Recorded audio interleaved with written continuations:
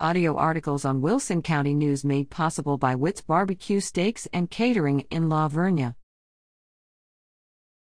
Hike and Bike Trail Board members recommit to serve.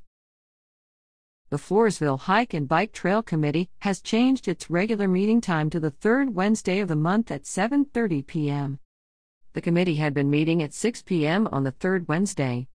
The change was made during the committee's January 20th meeting held via Zoom, according to Chairman Claudia Garza. The Floresville City Council, during its January 21st meeting, reappointed all the members of the board. In addition, the council appointed James Dyches to fill a vacancy left when John Bayer resigned from the committee last year. The committee now comprises Claudia Garza, Nikki Manuel, Rachel Trevino, Sylvia Aracha, Lino Aracha, Annette Wong, James Dyches.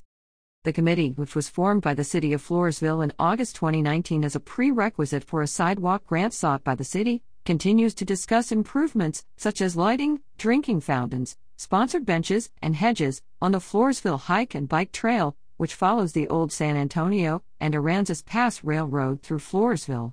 It is part of the historic El Camino Real de los Tejas, a national historic trail which is part of the National Trails System.